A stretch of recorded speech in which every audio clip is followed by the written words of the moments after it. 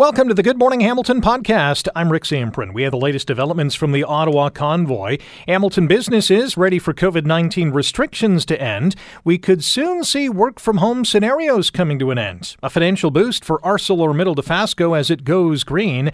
How are border blockades impacting Canada's relationship with the U.S.? And new Argos receiver Brandon Banks says he wants to retire as a Ticats. The GMH podcast starts now. This is the Good Morning Hamilton podcast on 900 CHML. The decision was taken by Chief Slowly, completely independent from the federal government. And, obviously those are questions that will be put to Chief Slowly.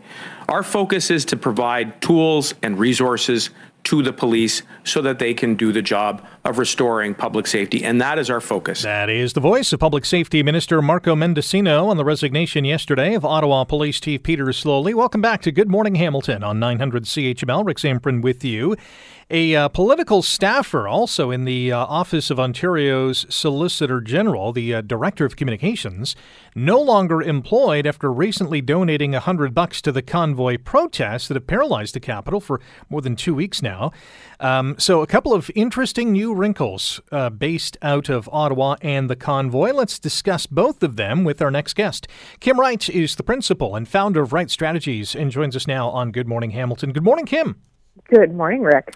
Let's start with the political staffer, I guess. Not a good look for the provincial government, especially after Premier Doug Ford was a vocal supporter of implementing the Emergencies Act and declared a state of emergency on Friday. This is a bad look. Yeah, and we're not talking about just any staffer here. We're talking about a director of communications for the Solicitor General, which is essentially Ontario's top policing political person. So, it does raise some questions as to some of the judgment of how the Ontario government has kind of sat back and watched what had happened in Ottawa for now we're on 20 days. How did Windsor get a toehold along the Ambassador Bridge and in some other jurisdictions? So there are certainly questions that are being asked about why this particular staffer and who else might be on that list.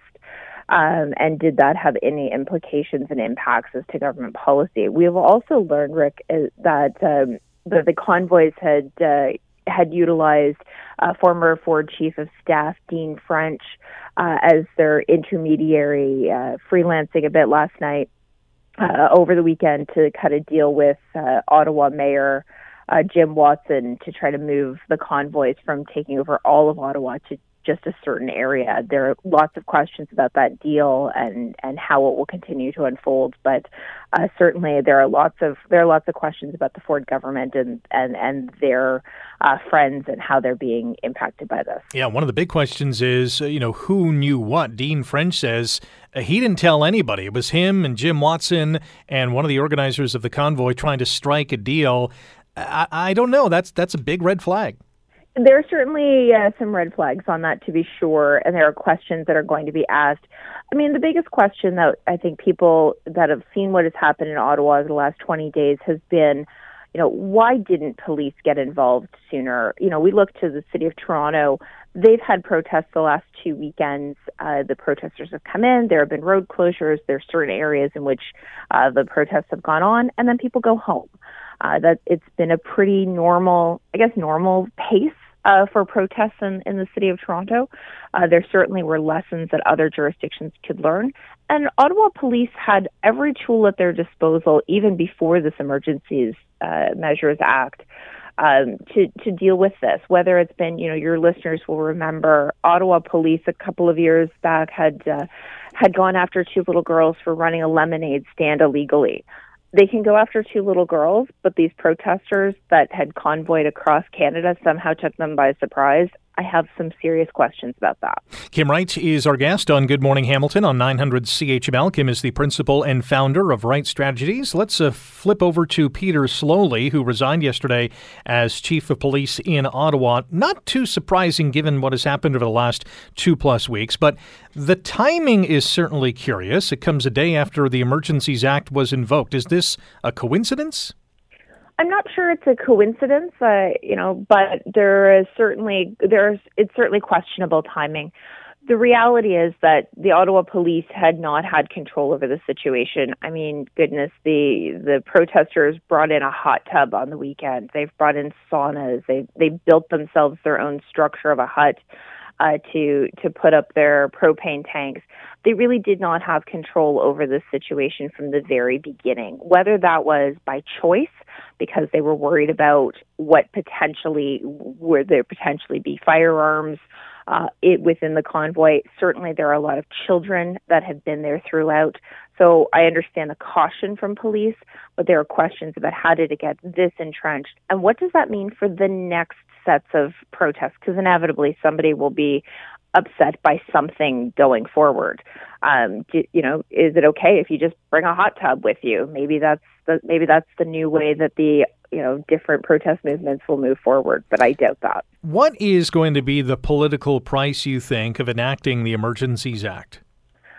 I'm not certain that there is a political price at this point, but that will very much depend upon how it is used.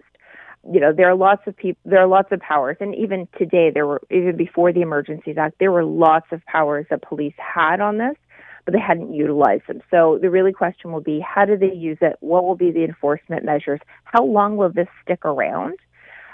Those are the things that we're watching for from the fallout. But simply enacting it, there will be political hay, but I'm not sure there will be political fallout at this point. Still with the convoy, Candice Bergen flip-flopping or at least softening her stance on supporting the convoy and the protest. Pierre Poilievre, on the other hand, who is going for the leadership of the federal PC party, continues to promote the so-called fight for freedom. Is there a disconnect or is this some strategy here? Well, there's certainly politics at play here, and Candice Bergen, the interim leader of the Conservatives, has had, I think, 4 or 5 different positions on the convoy, which, I mean, her predecessor, Erin O'Toole, did similar and got, vilified for it. But what's interesting, Rick, is people may not have watched the Pierre Poilievre launch video for his leadership bid, but just next to his left elbow was a copy of 1984. So I feel like this is all within keeping of Pierre Poilievre stoking some of these fires. Interesting stuff, Kim. Appreciate the time and the great analysis as always. Terrific. Have a great day. You too. That is Kim Wright, principal and founder, Wright Strategies, breaking down the Peter Sloly resignation and the convoy protest. That continues. And, of course, the staffer in Premier Doug Ford's office contributing to the convoy protest. Interesting times, both politically and protesting-wise. You're listening to the Good Morning Hamilton podcast from 900 CHML. As we know, COVID-19 restrictions are going to begin to be lifted as of tomorrow in this province. Social gathering limits are going to go from 50 people indoors, 100 people outdoors. Capacity limits will be removed for several businesses, institutions like bars and restaurants, gyms, cinemas. It's a good feeling. It's about time. I think we're ready for this. We're more than ready for this. And of course, on March 1st, all capacity limits are gone. Proof of vaccination requirements for all settings will be nullified. There are some businesses, however, who have said that they will continue to use the proof of vaccination system post-March the 1st. They just want to be extra cautious, and I guess they have the right to do so. Marie Nash is the interim CEO of the Hamilton Chamber of Commerce and joins us on Good Morning Hamilton on 900 CHML. Good morning, Marie. Good morning. Maybe we'll start with the proof of vaccination issue. Some businesses, as I've said they plan to keep it for at least a little bit longer than March the 1st. Your thoughts on that? Yeah, I think that each business is going to really have to sit back and assess what would be best for them moving forward. There's definitely the idea or the concern around consumer confidence. So will people feel comfortable heading into indoor places where you remove your mask, like a restaurant, and knowing that they could be in the space with the unvaccinated? And I think that is something that everybody is going to have to think about individually and their own comfort levels. So there is that concern about the consumer confidence. Are people ready for this? Are they mentally ready for that? Anecdotally, I'm hearing a lot of people say, like, we're ready. Like we've heard a lot of doctors, medical professionals explain why now is the time to remove this and why it makes sense. And a lot of folks are like, yes, we agree, we're ready. Others are not going to be as confident or as sure, and that's, absolutely fine. But we'll have to wait and see if it actually becomes an issue, if we see people not, patronizing those businesses who no longer require proof of acts. But it is, absolutely up to the business if they do want to continue with that as well. Is there a buzz among chamber members, among local businesses, knowing that, as of tomorrow, a bunch of restrictions will be eased, and then as of March 1st, all restrictions are pretty much gone? Absolutely. Everyone is definitely very excited. It's been a long road and a lot of hard work to get to this point, and everyone doing their collective piece to make sure that we are ready and safe to reopen. I was at a restaurant on Monday. It was a busy day. Most restaurants that were open were buzzing because it was Valentine's. But I was with one of our restaurants, and the owner was walking me through the space and showing me where all his tables used to be. And he would be going back to that really soon. And it just almost didn't even feel real for him. It's been a long 2 years of ups and downs. And he was just over the moon to think that there were going to actually be people in those seats soon enough. So great buzz. Do you get the sense, or maybe you've heard from some local business owners who believe that this could possibly be and hopefully be the last time we have some COVID restrictions? So that's definitely the sentiment out there, and it's definitely, my sentiment as well. We're really hoping and that this is it. We've created definitely a wall of immunity between, our great vaccination rates and we're ready to reopen. Everyone feels ready. We do hope that this is definitely the last time. We do, at least this time, businesses were giving a lot more notice. So there was ample notice because predictability is key here for the businesses. So they've been giving an appropriate amount of time to really get ready for that reopening date. But we also really want to focus on calling for the government to implement some long-term plans. So the pandemic has been totally unpredictable, but the response doesn't need to be. So we need to add clarity and urge the government to stop thinking, in these short-term increments, the stop-go that all these businesses have been put through, and come up with a long-term strategic and, really evidence-based plan to manage any future waves that may possibly be coming our way. Yeah, that would be nice. Marie Nash is our guest, interim CEO, the Hamilton Chamber of Commerce. You're listening to Good Morning Hamilton on 900 CHML. What have we learned about Hamilton businesses throughout the pandemic? Oh my gosh, resilience. They have definitely been absolutely resilient. The sense of community, helping each other get through these last two years has been just incredible to witness. We hosted Hamilton Day back in November, and the response from our local businesses to support our communities, to support one another, to really reinvigorate our economy was so overwhelming and incredible to see. We hope to bring that back next year in a much different environment. Yeah, that is for sure. And hopefully we can stop pivoting because we have pivoted enough. Marie, yes, I definitely avoided that word. Darn, I spoiled it. Marie, thanks for the time today. Thank you. Marie Nash, interim CEO of the Hamilton Chamber of Commerce. And as you heard, local businesses excited. They are ready for the easing of restrictions. And of course, March the 1st, the elimination of most, if not all, restrictions aside from the mask mandate that will still be in place. We are one step closer to the new normal, and it feels really, really good.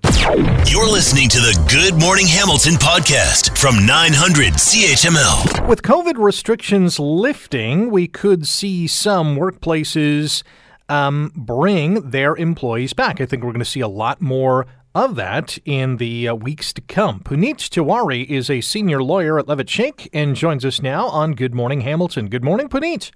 Good morning, Rick. What should most employees expect when they do return to the workplace?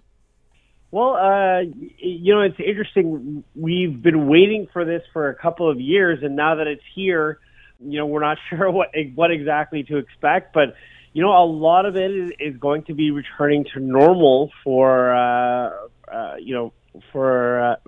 of it. But, we're still going to have sanitization, a little bit of social distancing, and I think people overall will be a little relieved and a little nervous to go back. Yeah, there's going to be an adjustment period for both employees and employers.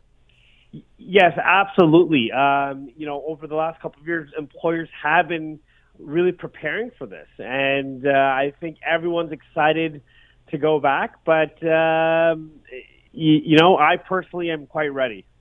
I think most people are. Some people have really liked working remotely. What is the discussion going to be like between employer and employee if that scenario kind of presents itself? Right now, this is where I think, we're going to see a lot of friction. Mm-hmm. A lot of people are ready to go back, but at the same time, a lot of people are comfortable working from home and want to permanently work from home. And we've been calling it the Great Resignation, but when I think when it really comes down to it, people are called back permanently. We're going to see a lot of people wanting to switch jobs or leave their job altogether. The other option is if they do stay with their place of employment, but they want to stay at home, there's going to be, I would imagine, some kind of renegotiation to say, all right, if you do this, then this has to happen. Absolutely, and we've actually written about this at great length because working from home, it's not a permanent part or a permanent term of your employment. It was a temporary measure due to the pandemic, and now if that's something you want permanently, your employer can actually renegotiate your contract to include it as a term, and they could possibly renegotiate your salary or other things as well as a result. Puneet Tiwari is our guest, senior lawyer at Levitt Shake. You're listening to Good Morning Hamilton on 900 CHML. We're chatting about COVID restrictions lifting, and we're going to see some work-from-home scenarios coming to an end for some employees, if not many employees. What happens if an employer doesn't recall an employee in a timely manner, a.k.a. an employer is really cautious and they keep their employees working remotely, and that employee really does want to come back into the workplace? What happens if that doesn't happen in a specific amount of time? Right now, this is where it could get dangerous for employers. If they don't act within a reasonable amount of time, working from home could automatically become a permanent part of their employment or a permanent condition of their employment. And then when you recall them later, those employees could just refuse and say, look, no, I work from home now. You never recalled us when the pandemic was over, and now you've constructively dismissed me. Over the last couple of years, I would imagine that you've dealt with a wide array of different issues, complaints from both employees and employers. What have been some of the more common issues that you've had to tackle? Well, whenever there's, recently, I guess, if there's a vaccine mandate or an unfair or improperly drafted mandate or policy, we've seen a lot of pushback. When there's, either working from home and there's new rules around that, or, people have been being recalled already, and there's pushback on that as well. But I think the number one thing is the layoffs, and that's been going on since the beginning of the pandemic. People have been laid off, and they haven't been called back.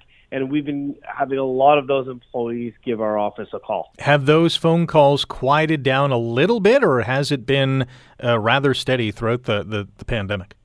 Well, it was steady for the most part of the pandemic, I would say. But over the holidays and at the beginning of the new year, I believe that shifted. And rather than layoffs and recalls, it turned into terminations. We've seen a lot of terminations, even for higher level executives.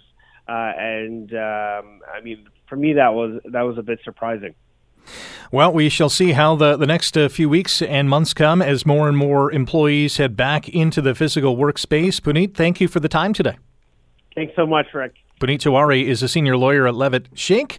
And that's going to be interesting to see how these employers and employees get together back in the workplace. It'll be the case here at the radio station. A lot of people have been working remotely throughout the pandemic, and I can speak for I think most, if not all, the employees here at the station that we've kind of grown accustomed to the empty hallways. It's still kind of eerie at times, knowing that there's a lot more people working that are connected to the radio station, and it's going to be great to see them all back. I think in the first week or so, it's going to feel kind of weird, though, because we've been somewhat used to not having so many people in the building. That will probably be the case at your workplace as well. Give it some time, be patient, and be cautious at the same time. You're listening to the Good Morning Hamilton podcast from 900 CHML. We will decommission our coke plants and our blast furnaces, as well as our BOF steelmaking stream. Coal will not be used in our future processes here at Dofasco. That is the president and CEO of ArcelorMittal Dofasco, Ron Bedard, as the provincial government's announcing its commitments toward a $1.8 billion green steel transformation at Hamilton's steel giant. Premier Doug Ford in town yesterday to announce that his government is investing $500 million in grants and loans into this project. Welcome back to Good Morning Hamilton on 900 CHML. Rick Samprin with you. Pleased to be joined now by Tony Valeri. He's the Vice President, Corporate Affairs at ArcelorMittal Dofasco. Tony, good morning. Welcome to the show. Thanks, Rick. Good morning. That's a lot of money, $500 million from the province, $1.8 billion to go a lot greener at ArcelorMittal Dofasco. What's this money going to be used for? What are you going to be doing? Well, Rick, first of all, thanks for having me on the show. And the investment itself is fundamentally changing the way we will make steel. We're going from a coke-based process or using coal to a gas-based process. So we're eliminating, as you heard Ron say, we're eliminating the coke plants, we're eliminating the blast furnaces, and we're going to an electric arc furnace, which would be fueled by green electricity, and moving to a direct reduced iron facility that actually melts iron ore, but it does it using gas as opposed to using coal or a coke-based process. So elimination of significant amount of GHGs, about 3 million tons. Wow, that's fantastic. When is this metamorphosis going to begin, and how long is it going to take? Well, the engineering is now ongoing. As you can imagine, there was significant amount of benchmarking going on and investigating of the most advanced technology that we would be able to apply with the most advanced equipment that is available for us. And so engineering in 22, I expect that we will be well into it in 23, and certainly we're indicating by 2028, but we're doing everything we can to accelerate that date as well. How is this going to change the steelmaking process? Is it going to be, it's going to be greener, obviously, but is it going to be quicker? Not necessarily quicker. This is really an investment in the decarbonization of steelmaking. I think, steel is a very carbon intensive sector. The investment that we are making is focused on eliminating that carbon and using gas. And so while we start with natural gas, which is cleaner than coal or coke-based process, ultimately our goal is to adapt to hydrogen once the hydrogen supply and the pricing of hydrogen is available, which will get us further into our net zero and eliminating the full 5 million tons of GHG. What's the target date for the hydrogen process? Well, the hydrogen is really contingent on the infrastructure being built. So I know the province of Ontario and the government of Canada are out consulting on the kind of infrastructure that needs to be built.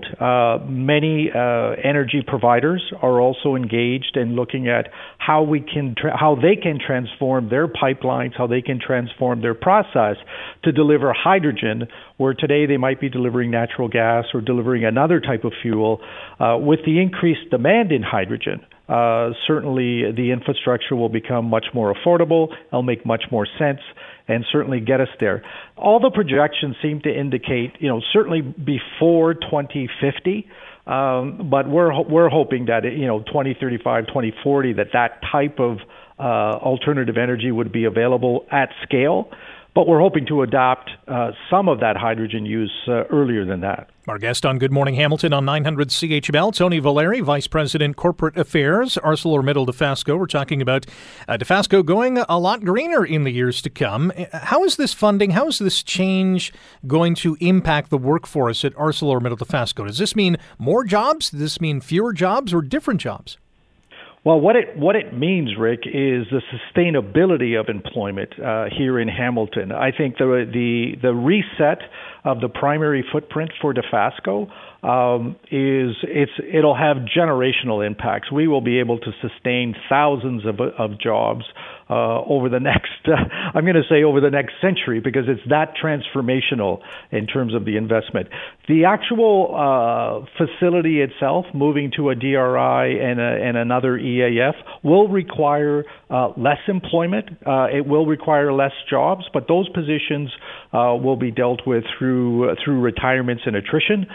We're obviously experiencing the same number of similar impacts to others with respect to retirements, and so we're going to manage the reduction in that way, but also we will require significant upskilling and training for these new positions as they begin to adapt to a different way of making steel with much more technologically advanced equipment. So overall, I would say the investment is really, really positive for Dofasco, but also very positive for our community, which we've all grown up and lived in for all these years. And I'm really proud of the company and really thankful for the government contribution. But I know full well that this investment will create employment for many, many decades to come for many Hamiltonians. Yeah, this is a great news story. Going green, solidifying jobs, making a big impact in the community, as ArcelorMittal Dofasco has done for decades now. Tony, appreciate the time. Thanks for joining us, and good luck with this project going forward. Thank you very much, Rick. That's Tony Valeri, Vice President, Corporate Affairs, ArcelorMittal Dofasco, as they embark on a massive green steel transformation to the tune of nearly $2 billion at the Hamilton Steel Giant. Pretty cool. You're listening to the Good Morning Hamilton podcast from 900 CHML. The blockades at the Canada-U.S. border crossings have caused some trade tensions between the two countries, but will the damage be long-lasting? Dr. Sylvanus Kwaku Afasabu is a professor in the Department of Food, Agriculture, and Research Economics at the University of Guelph and joins us now. Dr. Afasabu, good morning. How are you? Good morning. How are you? I'm great. What kind of damage has been done? One, I think that because the blockade was for about a week or days, some few days, directly it has negatively impacted trade flow between the two countries. The blockade, this particular Ambassador Bridge, accounts for about 30% of the total trade flow between U.S. and Canada. So directly, trade flow between the two countries has been impacted negatively. And, to add to that, that the previous years, about 2 to 3 years, especially during the Trump regime, Canada and U.S. had a very difficult trading relationship. First, it started with the renegotiation of NAFTA, where Donald Trump directly attacked Canada, and it almost led to the collapse of the only free trade agreement in North America. And then second was the imposition of the steel and aluminum tariff on Canadian metal products. So it's been continuous, and such kind of occurrences create a lot of trading uncertainties for the trade sector. Absolutely. Dr. Afasabu, is there a certain sector of the Canadian economy that is going to be more vulnerable to potentially being shut off by the U.S. or American companies? Of course, both the manufacturing and then agriculture sector will be affected negatively. When you look at the manufacturing sector, especially within the automobile industry, you see that the North American supply chain has been built such that goods are produced across both borders. You see a lot of transportation of cars and spare parts going across the two borders. So directly, those sectors, especially the automobile sector, will be affected. And in addition to that, agriculture sector will also be affected greatly because there is a huge trade in agriculture products between the U.S. and Canada. And most often, because agriculture products are perishable goods, the best way to transport them is through the road networks because they have the refrigerators installed on some of these things, on some of the trucks. So it's the best way to transport goods across the two countries. So agriculture sector would also be negatively affected. Yeah. Many people believe the blockades have heightened the Buy American and American First mentality in the U.S. Is that going to be reversible? Of course, it could, because Trump started with this American First rhetoric, and a lot of people, when trade relations between two countries becomes very erratic or becomes very uncertain, most businesses will try to look inward, or they may try to look for alternative sources. They could maybe source their products or inputs or intermediate products from. So when trade relations become very unstable, businesses will look within their own country. They will look within so that they can be able to buy their own goods, so that you don't depend on a foreign country for your food. Especially food is so important to every country. Every country wants to be self-sufficient when it comes to food.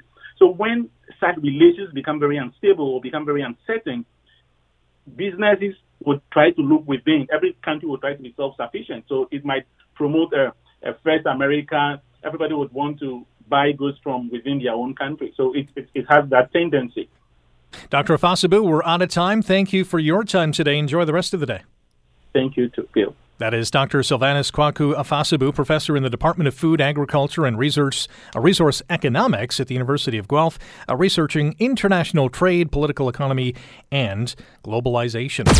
You're listening to the Good Morning Hamilton podcast from 900 CHML. We have a special guest today. You know him as Speedy B. His regular name, I guess, is Brandon Banks, and he's a new member of the Toronto Argonauts. Brandon, how are you? I'm doing well. How you doing? I'm good. How does it feel after signing with the Toronto Argonauts? Definitely a weird feeling. I don't think it really has hit me yet, obviously, because I haven't put the uniform on yet. But so it's a weird feeling, but I'm happy for a change. Now, given the rivalry, it's one of the most heated rivalry in the CFL. Was there any hesitation on your part to join the Argos? Of course it was. I mean, of course it was. Obviously.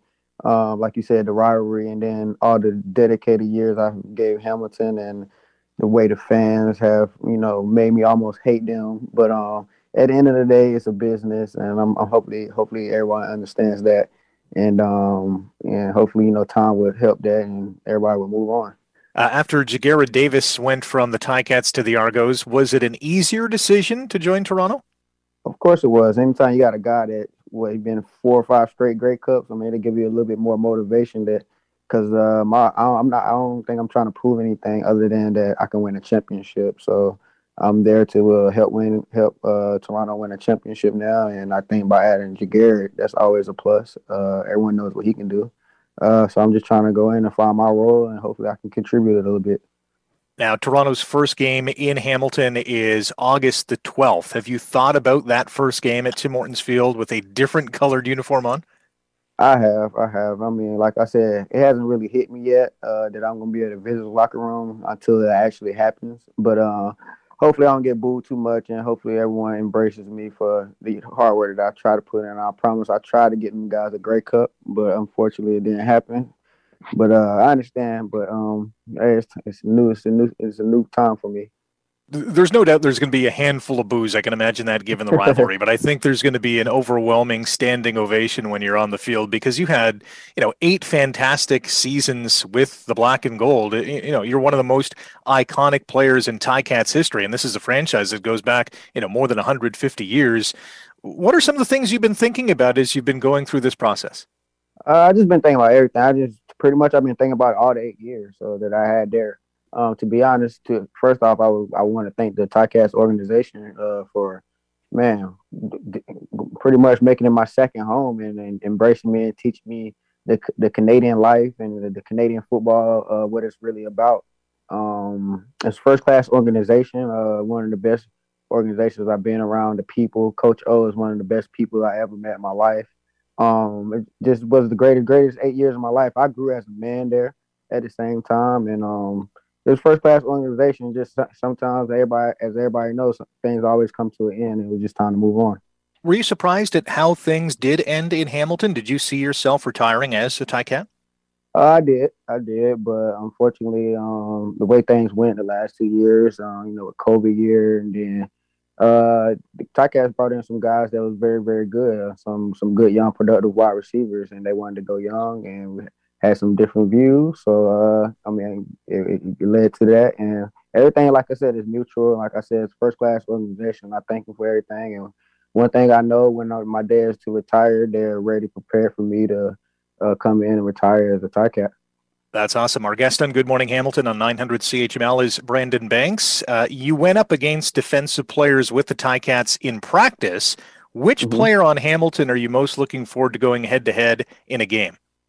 You already know. It's Simone Lawrence. I can't wait to play against my guy, man. That's one of my best friends in Canada, but obviously, you know what type of guy Simone is. He's a great athlete on the field, and obviously he talks a lot, and he definitely backs it up. He's definitely one of the best competitors I ever been around. So I can't wait to, line up and see him on the other side of the ball and him say something to me to rile me up a little bit. Yeah, fans are going to love watching that, that's for sure. Did you consider any other teams other than Toronto? Yeah, I did. And why didn't that work out? Was it just a situational thing? Yeah, it was just a situational thing. Like I said, I'm pretty much trying to win now, and trying to go in and go contribute right now. And I think I still can do a lot of multiple things as far as like more than being just a slot receiver. I think I still can punt return and things like that. So I think the opportunity was there in Toronto due to the relationship I built with Pinball. He contributed a lot with that. So I think my best opportunity to still show that I'm Speedy B was in Toronto. Given the geography of Canada, was it also important for you to stay in the East Division? I'll be honest with you, staying like in that location with me, knowing that location was a big part of it as well. Mm-hmm. What kind of reception do you think you're going to get from Ticats fans? Man, it's gonna be tough because I already got a tough reception already. I know it's gonna be it'll probably go both ways. Obviously, it's gonna be some people that probably want the best for me regardless, but obviously it's gonna be them real diehard fans that that's really dedicated and probably feel a certain way because obviously I went to the rival team, so it's gonna go both ways. But I understand that at the same time, I just wish they would understand that it's a business, and at the end of the day, I want them to know that Ticats is my heart, and I always have a second home in Hamilton. Like I said, when I'm ready to retire, I'm definitely retiring as a Ticat.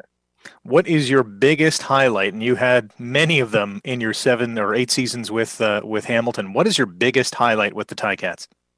My biggest highlight, probably the East final against Montreal. Selfishly, probably the East final. But overall, as a Ticat, probably the opening day in the stadium. I mean, that was a different kind of environment. It was just, the city was just, a special moment for the city. You know what I mean? For the opening of the stadium, I like that moment as well. But personally, probably the Montreal Eastern final. You're on the wrong side of 30, as they say in the football world. How many more years do you think you have left? I have no idea. The way I'm feeling right now, I got a cool 2 or 3. All right. Well, hey, if it's 2 or 3 in an Argos uniform, we'll be spoiled for it because we love watching you on the field. It's too bad it's not in black and gold colors, but we'll be cheering you on nonetheless, obviously, except for when you're playing against the Ticats. Speedy, appreciate the time. Best of luck with Toronto as well. Thank you, and thank you guys for having me, and thank you guys for supporting me through the years. And I just wish everybody the best, and thanks, and wish everybody well. Thanks for listening to the Good Morning Hamilton podcast. You can listen to the show live weekday mornings from 5:30 to 9 on 900 CHML and online at 900CHML.com. The Good Morning Hamilton podcast is available on Apple Podcast, Google Podcast, and wherever you get your favorite podcast. I'm Rick Zamprin. Thanks again for listening. And don't forget to subscribe to the podcast. It's free, so you never miss an episode. And make sure you rate and review.